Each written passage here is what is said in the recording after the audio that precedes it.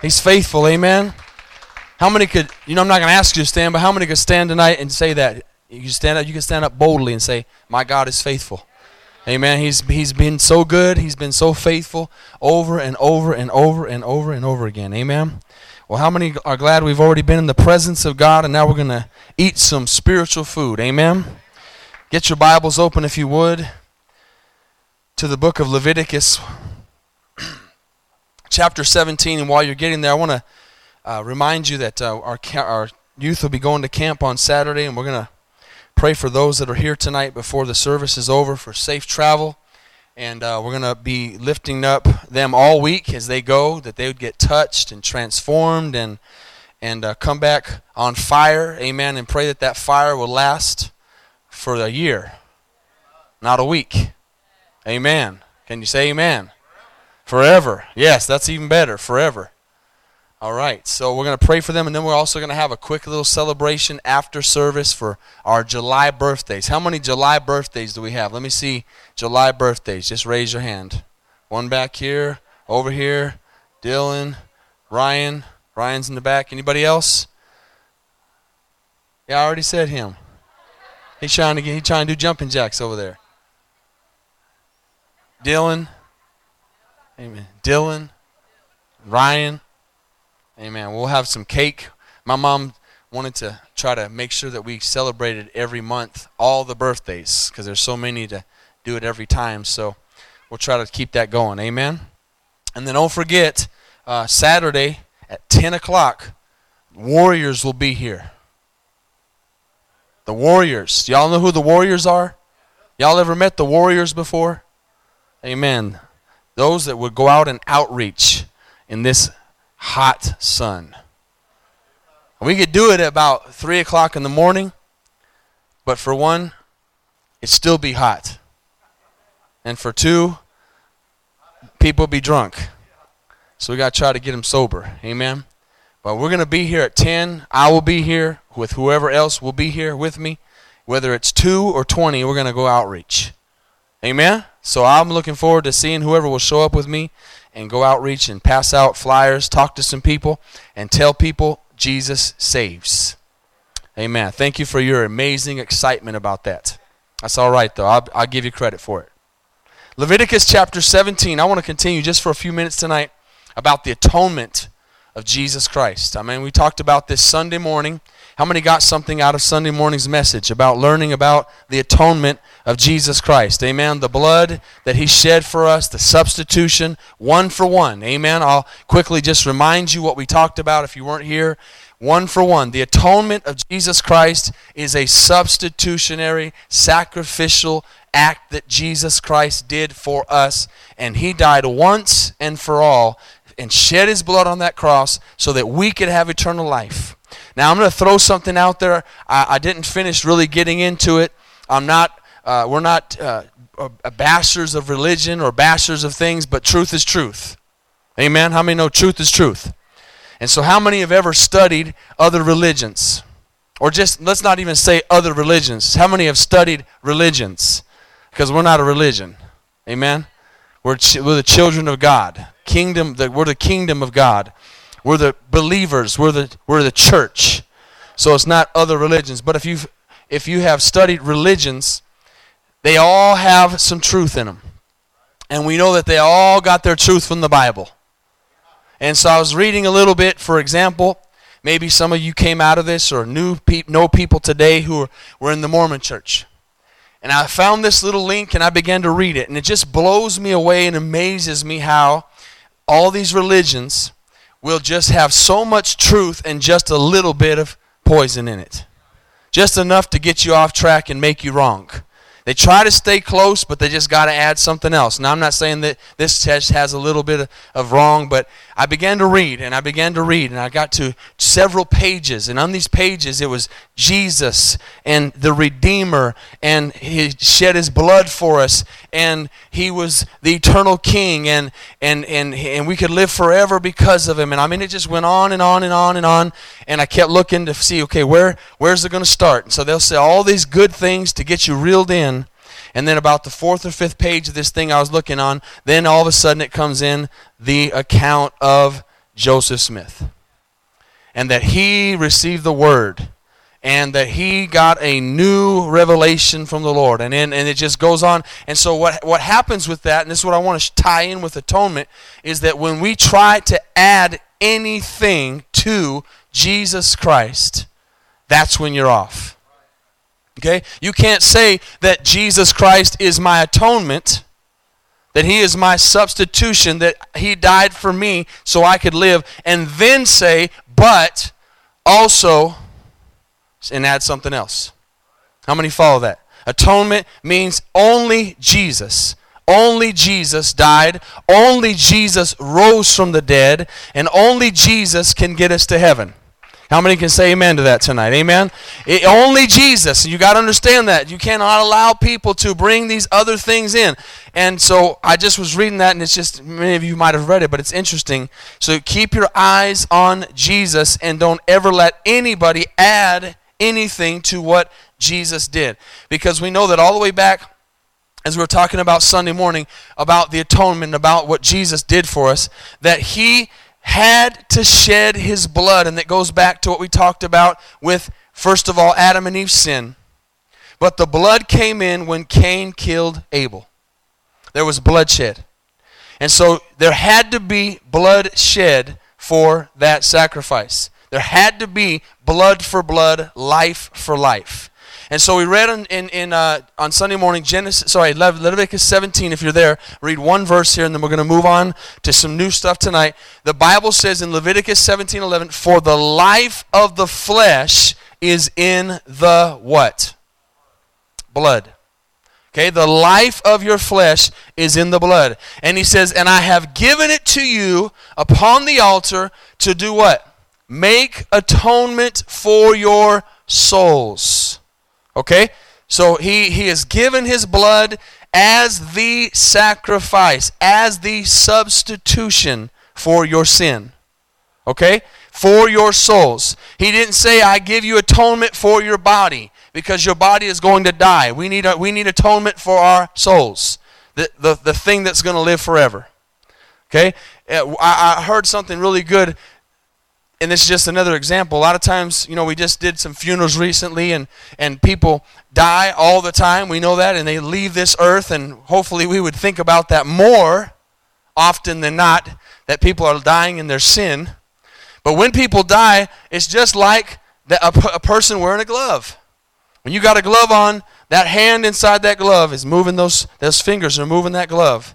And that is the soul, and once the soul once the body dies, then that glove comes off, and it's just the body is just that glove. There's nothing moving that glove anymore. And so once that's done, we have to realize that our soul continues to live forever, and we need to know that because of what Jesus did on the cross, on Calvary, through his blood, he substituted what the Bible tells us was a different course. Okay? How many know sometimes we've been saved for a while, we forget what we've been saved from? We need to be reminded of what we've been saved from. And not only have we been saved from our sins, and not only have we been saved from eternal damnation, we've been saved from a curse really on this earth of having to do what they did in the Levitical priesthood. Because if you go back and read the Bible, you need to be very thankful that we live in the New Testament. And we live in the grace period, because the things they had to do back then when they sinned was a lot. And Jesus came to become that perfect sacrifice. And every year, this was in Leviticus, or Exodus 30, this was in Leviticus 24, you see the priesthood always had to come in, and the priest had to make atonement, the Day of Atonement, for the whole body of believers for the whole year. They had to go into that Holy of Holies, and they had to do all these things. And so Jesus came to be that for us. Don't discredit the Old Testament. It's showing us how powerful the New Covenant is. Okay? Don't just, I can't understand it, I don't want to read it. You need to read it so you realize how much he saved us from. Not only in eternal life, but here on this earth. Okay, so he says, again, life of the flesh is in the blood. I have given it to you upon the altar to make atonement for your souls, for it is the blood that makes atonement for the soul. It is the blood that makes atonement for the soul. It is not a man. It is not a religion. It is not an act. It is not a work. It is the blood. Nothing else will atone your soul. And the reason that the blood of Jesus is that atoning blood is because it was perfect. And that's another message. Okay? That's a whole other message. Now I want to read a quick story just to give you an example of how precious the blood is. This is a true story. A man was telling about this story, and I want to read it to you tonight. On February 16th, 1989, the lives of George and Vera Baginski of Ontario, Canada were changed forever. It was a normal Thursday morning. The phone rang at 9:15 a.m. There was an accident involving their son, Ben. As they approached the intersection, put yourself in the shoes of these parents. As they approached the intersection of Adelaide and Simcoe Streets near the high school, they could see the flashing, is this one off? They could see the flashing lights and the police cars and the ambulance units. Vera noticed a photographer and followed the direction of his camera lens to the largest pool of blood she'd ever seen. All she could say was, "George, Ben went home. Ben went home to be with the Lord." Her first reaction was to jump out of the car, somehow collect that blood that was on the street, and somehow put it back into her son. His heart was smitten. He wanted to cover the blood with his coat and cry, "You will not drive over the blood of my son." So I skipped a part there. I messed that up. Let me go back a second. That didn't make sense. George went home to be with his Heavenly Father. The first reaction was to jump out the car, somehow collect the blood, put it back in her son. She says, that blood for me at that moment became the most precious thing in the world because that blood was his life. Okay? It was a life-giving blood, and it belonged to my son, she says, my only son that I loved so much. The road was dirty, and the blood did not belong on that road. George noticed that cars were driving through the intersection of the accident right through their son's blood. His heart was smitten. He wanted to cover the blood with his coat and cry, "You will not drive over the blood of my son." And Vera understood for the first time in her life one of the greatest commandments, one of the greatest and most beautiful truths was this: why blood? Because it was the strongest language God could have used. The blood was the most precious gift he could have gave. Y'all follow me? It's the most precious thing he could have gave. And it was the highest price he could pay. Through God's amazing love, we were redeemed with the precious blood of Jesus Christ. Amen? We've got to get an understanding tonight. If we're going to understand atonement, we have to understand how precious the blood is. Why the blood is so important. And I will get into that probably Sunday. I'll begin to talk about the blood and why it's so important. Amen? I want you to look tonight quickly, or write down just a few things, if you would, 5 things quickly in your notes that the atoning blood of Jesus did for us. How many know everything that God did, he did for benefit for us? He did not die on that cross to sound good and say, well, I died, and to make, again, a religion. He died for a reason. How many don't want Jesus to die in vain? That should be our purpose in life, is that Jesus did not die in vain. That I'm gonna live a life that is pleasing to Jesus, that is a life that is talking about Jesus, that a life is a life that's living unto God, so that God's life and Jesus' life was not given in vain.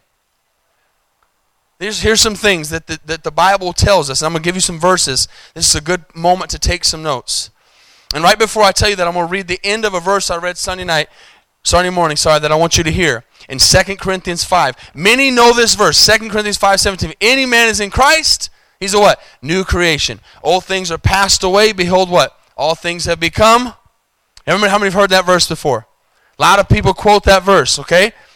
But it goes on to say that the reason why we are able to be a new creation is because God has reconciled us back to Him. We were born in sin. Every single one of us are born in sin.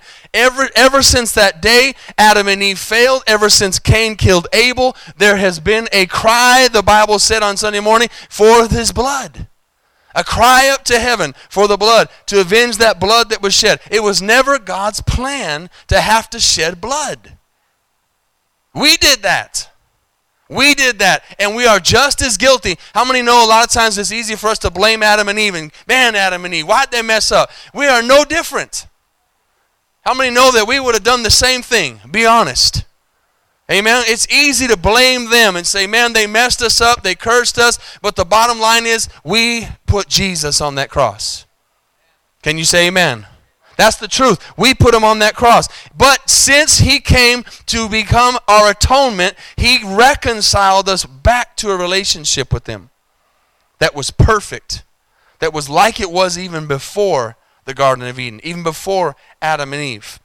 And in this reconciliation, listen, it says that, this is 2 Corinthians 5:19, that God was in Christ reconciling the world to Himself and not imputing their trespasses to them, and has committed to us the word of reconciliation. To whom much is given, this is not in the verse, to whom much is given, much is required. If you've been given much tonight, if you've been saved from much tonight, then we should do something to let other people know about what Jesus can do for them. The worst thing we can do as believers is be selfish. Amen. Just take our ticket to heaven and just take what we have to heaven. We've got to share it. I was saying Sunday morning, we have the anti-venom for this world. We have the answer. We have the vial that can save their lives. We have that blood that can save their infection tonight, and it's the blood of Jesus. And it says in verse 21, listen to this will lead into it. For He made Him who knew no sin to be sin for us. Okay, that's the math equation. It equals it out. It takes away. He became sin. We're sinners. He became sin for us. He that had no sin became sin for us. That is why, watch this, that is why, again, nobody else, doesn't matter how good Joseph Smith was, doesn't matter how good Mary was, doesn't matter how good Hare Krishna was, doesn't matter how good Buddha was, doesn't matter how good Muhammad was, doesn't matter how good any God that you can place in that place, you can put there, it doesn't matter how good they were, none of them were perfect. Okay? None of them were able to be the sacrifice that could atone our sin and put us back into a place of reconciliation. Only Jesus could do that. Sometimes we say, why are we so close-minded? Why are we so only Jesus? Why? Because He's the only one that can pay the price. He's the only one that's perfect. And so if I'm a sinner, there has to be somebody who takes my place who's not a sinner. How many know it's important to worship somebody who's able to take your place? If I'm worshiping another man or a woman or a person, how are they going to take my place when they need someone to take their place? See, that's the substitution. I have to have somebody take my place who has not sinned, who can become sin for me. That's what Jesus did. He walked in, I gave that example Sunday morning of the courtroom, and it was just an example to get you to understand. Someone walking in, taking the death penalty, saying, I'll die for them, going to the death chamber for them. But the bottom line is, even that example falls short. Because the person who came in to take their place was just as guilty as the one he was taking the place for. You see that? The reason Jesus is so powerful and His name is the name above every name is He's the only one who was God and came down to be us, so that He that had no sin could take the place of us who had sin and substitute our sin and eliminate the sin in our lives and reconcile us back to God. He made Him who knew no sin to be sin for us. that we might become the righteousness of God in him. Okay? How many want to be righteous tonight? We need to understand what I'm talking about here. To be truly righteous, we have to understand how unrighteous we are. Here's a few things to write down. Just a few. There's many more, but here's a few that the atonement did. First, I talked about this just now. I talked about this Sunday morning. There was a substitution of our penalty of sin. Okay? A substitution of the penalty of sin. Jesus took our place. Okay? He took everything away from us. And what that means is, I'm going to make this clear, these 5 things real quick for just a few moments. What that means is we were condemned to death. Okay? The Bible says in Romans 6:23, most of you know this verse, for the wages of sin is death. Okay? That's simple and easy to understand. We have all, Romans 3:23, fallen short of the glory of God. Okay? So we have a penalty tonight. We are born, no matter what country or city or family we're born into sin. We're born to die. That's not really good news, is it? But it's the truth. We're born to die. We're born to go to hell. We're born cursed. We're born with spiritual AIDS. We're born with spiritual cancer. We're born sick, and we need help.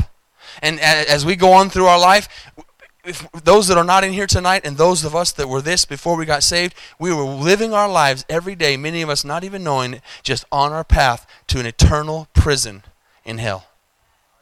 Okay, an eternal prison was waiting for us.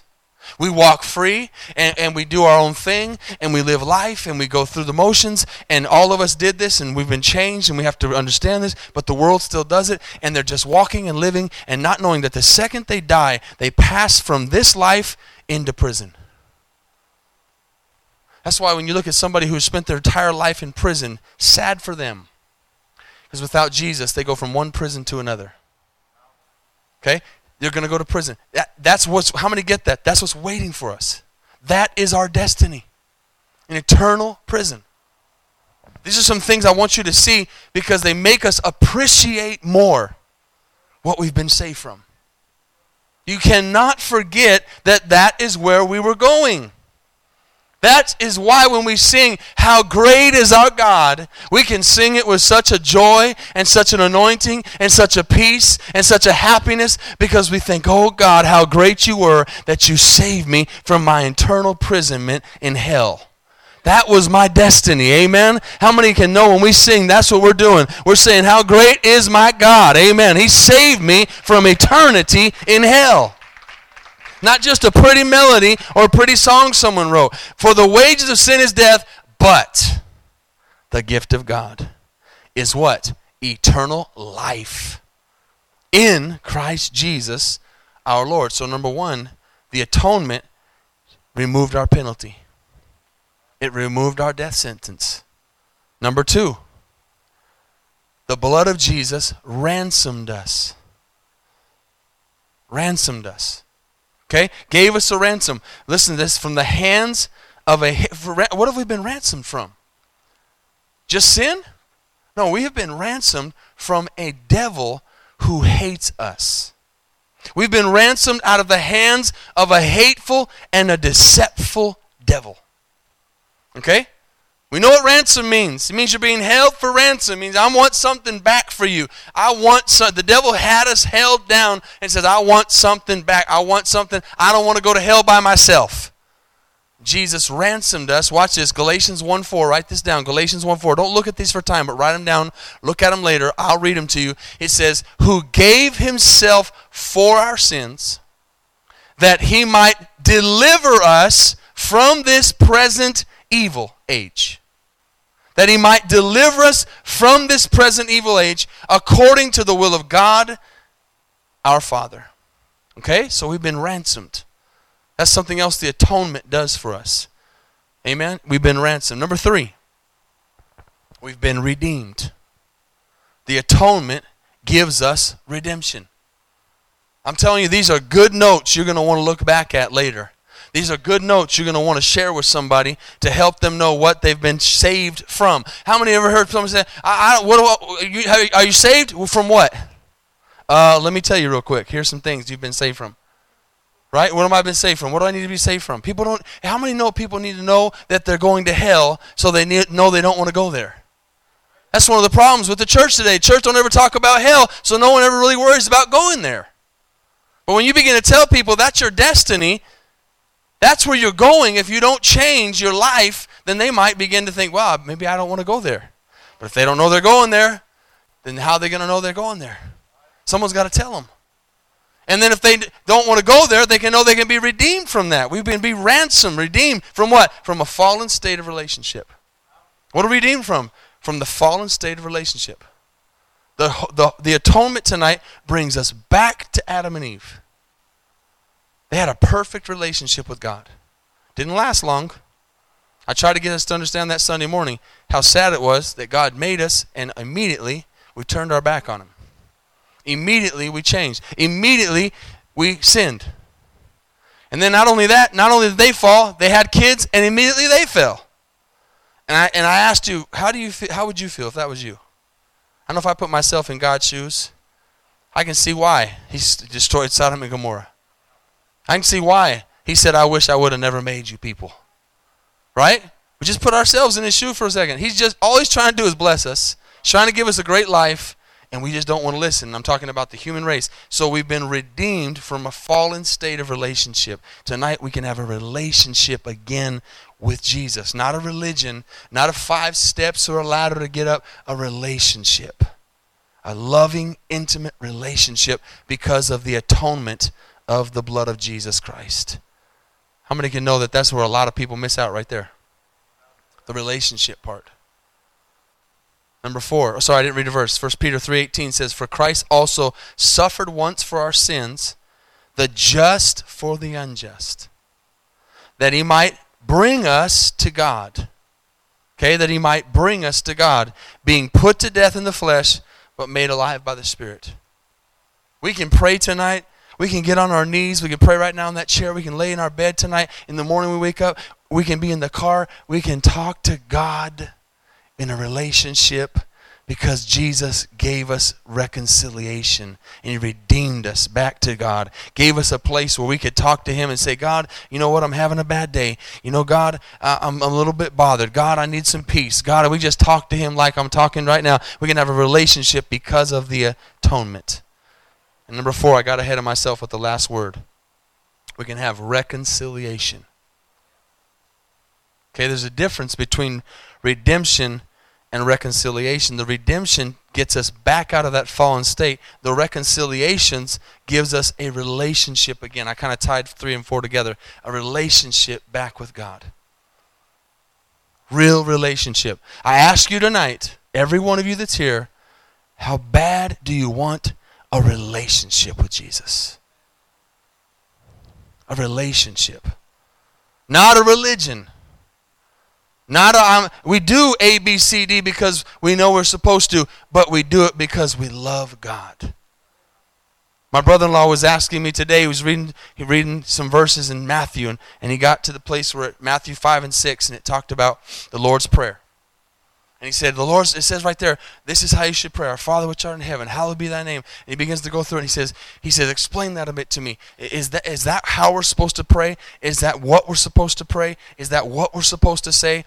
And people in many religions and churches around the world, they pray these prayers. They say these things, and they're trying to have a relationship with God, but they're not talking from their heart. And I said, listen, that's just an example of how a structure of your prayer can be, but God doesn't want to hear you say the same words every single day. I said, if you went and talked to your wife, and I told you, here's some good things to do for your wife. You know, treat her good, love her, tell her you love her every day. I start with that. Tell her you love her every day. And if I gave him some steps of how to have a good marriage from experience, and he began to say the same things every day to his wife, how many know that's not going to work? Not the same things every day. After about a week, they're going to say, you said that for the last 7 days in a row. Can you say something new? How many are following me? And you'd be trying to do something, you'd be trying to do it right, but you weren't doing it from your heart.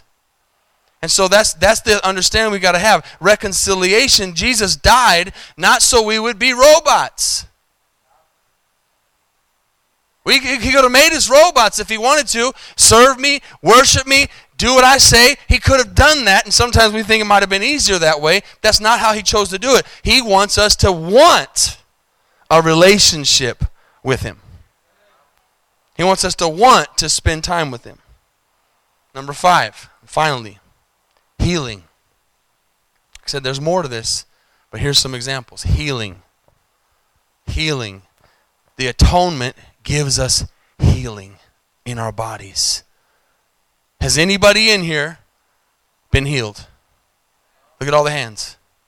Has anybody in here been healed more than once?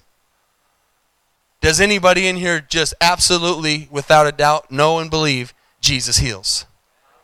Okay? Why? Why can we be healed? Because of the atonement. Because of the shed blood. He did not only die for our sins, he died for our sicknesses. And a lot of times in church world today, and sometimes even just in Bible times, it seems like a lot of that's been left behind. And we don't walk in the power that God wants us to walk in today. We don't use the power that God left us with the atonement. How many would agree that there's a whole lot of power we don't tap into? I'm guilty, you're guilty, we're all guilty. We don't tap into the atoning power of the blood of Jesus Christ. That when he died for that sickness on our bodies, he died for our infirmities, he died for it all. And some people will say, well, how come so-and-so doesn't get healed then? How come so-and-so died? And we begin to ask questions. Don't get in trouble. Don't go to hell over a mystery. Just believe. Let God be God.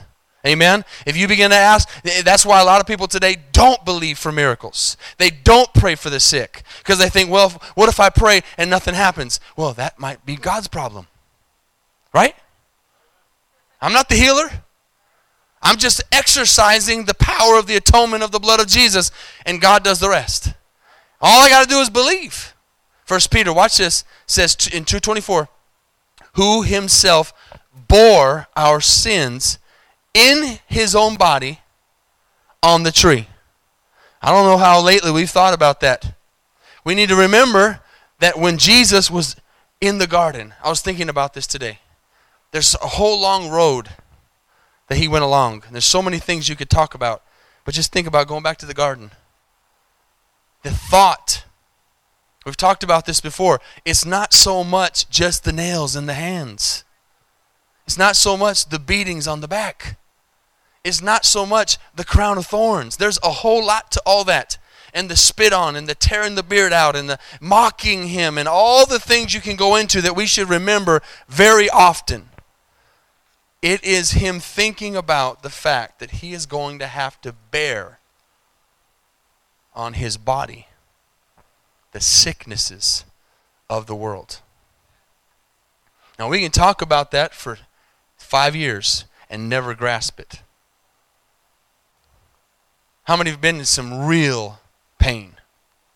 I mean, been real. We all have. There's nobody here that hasn't been in a time in their life where they were wishing they had died. Anybody ever been that sick?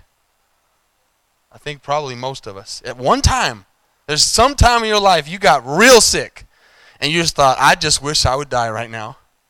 I just wish I don't want to wake up tomorrow. I just out, please, Lord. Not that you would kill yourself, but you just wish it was over. You were in so much pain, whether it was abdominal or headache or migraine or whatever it was. That pain you felt was one time, one person. Can we even fathom what God, Jesus Christ, took on his body on that cross? We cannot. And Jesus is telling us here that I took that pain. I don't know about you. This is an example that's come to me a whole lot of times, and I have to catch myself on it all the time. And the Holy Spirit rebukes me on it, and I remind myself, when you see your kids sick, parents, there's nothing worse. How many parents would agree? Nothing, and it doesn't matter how old they are. It's bad when they're babies. It's bad when they're 19. When Kristen had that appendectomy a few months ago, I saw my little baby. I wasn't looking at a 19-year-old woman. I was looking at my little baby. And I would have done anything for her to not be in the pain she was in. Okay? And so a lot of times over the years, we've always believed heavily, and I thank my mom for this, in prayer. We don't run to the doctor for everything. I can tell you that today at 40 years old, I have never had an operation. I'm not bragging, I'm just saying. I've never had an operation. I've been in the hospital one time in my entire life. And it was for an appendectomy that I got healed of. Okay? I'm not saying that to brag. I'm bragging on God. We don't run to the doctor for everything. There may be some times to come, God forbid. But I'm just saying, we don't just get a headache or get sick and just run to the pharmacy, run to the doctor. We run to Jesus. We run to the blood of Jesus. We run to the atoning power of Jesus. Because my Bible tells me he died on the cross for that sickness. And so we pray. And my kids know to go get some oil. And I need to take some smaller oil to the house. Because I have this big thing of oil we bust out. And it's like a huge spout. And it doesn't work very good. But we use it. And we pray for each other. And many times over the years when I've prayed for my daughters being sick, I have said, and many of you would understand this, as a parent, I have said, God, put their sickness on me. How many parents have said that? Lord, let that fever come on me. Lord, let that pain come on me. And all the times, even though I've done it 1,000,000 times, every time I've done it, Jesus has said, no, I took that on my body. You don't need to take it on you. He has always reminded me of that. Amen? That's the truth. And so we have to remind ourselves, no, Jesus took that on his body for me. He gave me healing through the atonement of Jesus Christ. He gave me healing that I have to exercise and have to walk out. He himself bore our sins. I'm reading 1 Peter 2:24. In his own body on the tree, watch this, that we having died to sins might live for righteousness, by whose stripes you were healed. Amen. By his stripes we were healed. That is something we must remember, church. And I'm not sitting here saying, I'm never going to stop praying for the sick. I'm never going to stop believing that God, when I pray for Pastor Chris's dad tonight, I know without a doubt God can raise him up out of that bed. I have no doubt. And I'm not just going to say, well, whatever God's will is. I know God's will is to heal. Amen? But God's going to do what he's going to do, but I know God's will is to heal. And if we would just believe more, how many remember that God is more eager to answer than we are to ask? We got to tap into that power. There's going to be some times that you don't see the healing. I've prayed for people before and they've died. Yes, died. Died. They didn't live. They didn't get out of the bed. That does not stop me from praying for them because I am not the healer. I am somebody who believes in the atonement of the blood of Jesus Christ. Amen? We're not God. Don't worry about what is going to and not going to happen. Just be a believer and walk according to his word. Amen? These are 5 benefits that we get because of the atonement. I want to finish with one more story tonight. And I'll read it in just a second. How many have ever heard of Martin Luther? Mightily used of God many, many, many years ago. He was doing some family devotions with his family. And one time they were reading the account of Abraham and Isaac and the sacrifice. And go up and put them on the altar and raise the sword and do all that in Genesis 22. And his wife Katie, it's a true story, his wife Katie said, I don't believe it. I don't believe that story. Katie said, this is Martin Luther's wife. I don't believe that could happen. I don't believe God would have treated his son like that, she said. And you know what Martin Luther did? He looked at her and said, Katie, he did treat him like that. Did you get that? Yes, he did. You better believe it. God put his son on the altar. He asked Abraham to see if he would, but he put his son on the altar. Because God never asks us to do something he wouldn't do himself. Amen? I'm going to close with this. A man tells a true story of his hometown that 2 brothers are playing on a sandbank by the river. And one ran after the other, and they're running after each other, and one runs up a large mound of sand. Unfortunately, the mound was not solid, as sand usually is not. And their weight caused them to sink quickly into the sand. That night, the boys did not come home for dinner. The family and the neighbors began to organize a search. They found the younger brother unconscious, with his head and shoulders sticking out above the sand. When they cleared the sand to his waist, he awakened. And the searchers said, "Where is your brother?"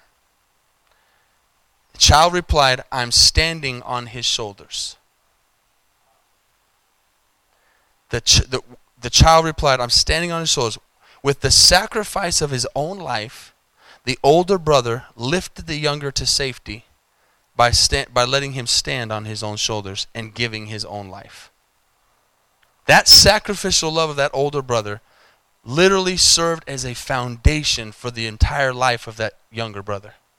That sacrifice was what that gave the young man his life.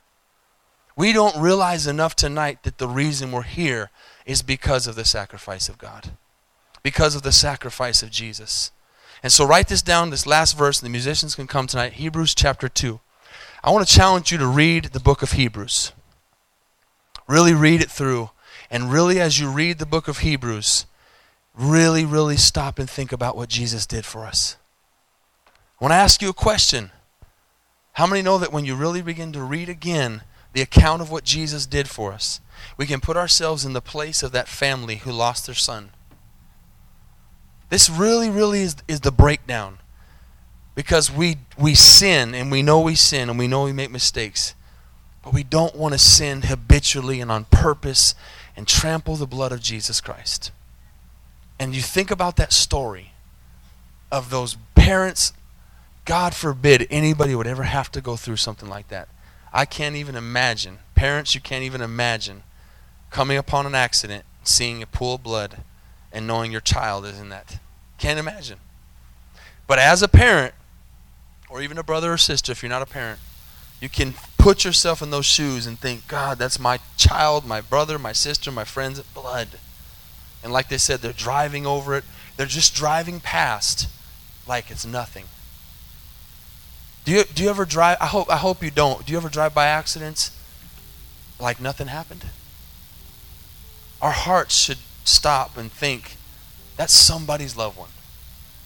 That's somebody's loved one in that car. We should pray for them. But when we think about that accident, we should think about what Jesus did for us, and that I don't want to do anything to trample the blood that Jesus shed for me. Amen? That's the kind of life we need to live. I know we've all made mistakes. We've all trampled it. But God, help us not to trample His blood. Help us to really understand that, listen, what Hebrews 2 says, Jesus was willing to sacrifice like that older brother was. He said, I'll give my life for yours. I will die so you can live. What a sacrifice. And I just don't ever want to stop. God, help me never forget the sacrifice you gave for me. It says he was fitting for him. I'm reading the scriptures in Hebrews 2. For whom all things are, by whom all things are, that bringing many sons to glory, he would be the captain of their salvation through sufferings. For both he who sanctifies and those who are being sanctified are all of one, for which reason he is not ashamed to call them brethren. Can you believe Jesus calls us brother tonight? Wow. The King of Kings, the name above all names, calls us brother. He's that older brother. And I know we can't really just stay there looking at him as an older brother. He's way higher and he's way more exalted. But the idea that brother would give his life, or that older sister would give her life for the younger sister, the sacrifice is what we need to look at. And he says, I'm not ashamed to call you brothers. I'll declare your name to my brethren. This is Hebrews 2. And in the midst of the assembly, I'll praise to you, and I will put my trust in him again. And it says, here I am, and the children whom God has given me, that they would be partakers of flesh and blood. He himself likewise shared in the same, that through death he might destroy the power of who had power over death. That is the devil. and release those who through fear of death were in a lifetime subject to bondage. For indeed he does not give," this is verse 16, "aid to angels, but he does give aid to the seed of Abraham." That's us. "Therefore," verse 17, "in all things he had to be made like his brethren, that he might be a merciful and faithful high priest in things pertaining to God, to make propitiation for the sins," that's atonement, "of the people." Verse 18, "For in that he himself has suffered, being tempted, he's able to aid those who are tempted." The reason the Levitical priesthood didn't work is because they did not know what it felt like to die for the people. Can I close with that last thought? If you've never understood the Levitical priesthood, if you've never understood why Jesus had to come, why that didn't work, they were sinners like the people they were going in for. Okay, they did sin like them, so they could go and say, "God, I'm standing in for the atonement of all these people that sinned because I'm a sinner and I understand the sin." But they could not understand what it would be like to give their lives for those people. How many understand that? That's the difference. They couldn't get that part because all they were doing was bringing in the blood of a calf. Y'all still here? This is real important. All they were doing was bringing in the calf. Didn't cost them anything. Didn't cost them at all. So they could not understand suffering. They just went and killed the calf, got the blood, went in, did the sacrifice, but it did not hurt them at all. Jesus came down and said, the only way I'm really going to make myself substitute for the people is if I die for them, so that they will not have to die. That's the atonement. That's the wow of the gospel. That's the thing we thank the Lord for every day. That's the thing we should cry for. That's the thing we should weep for. That's the thing we should say, "God, you're so merciful that you would come down, that you would die for me." Father,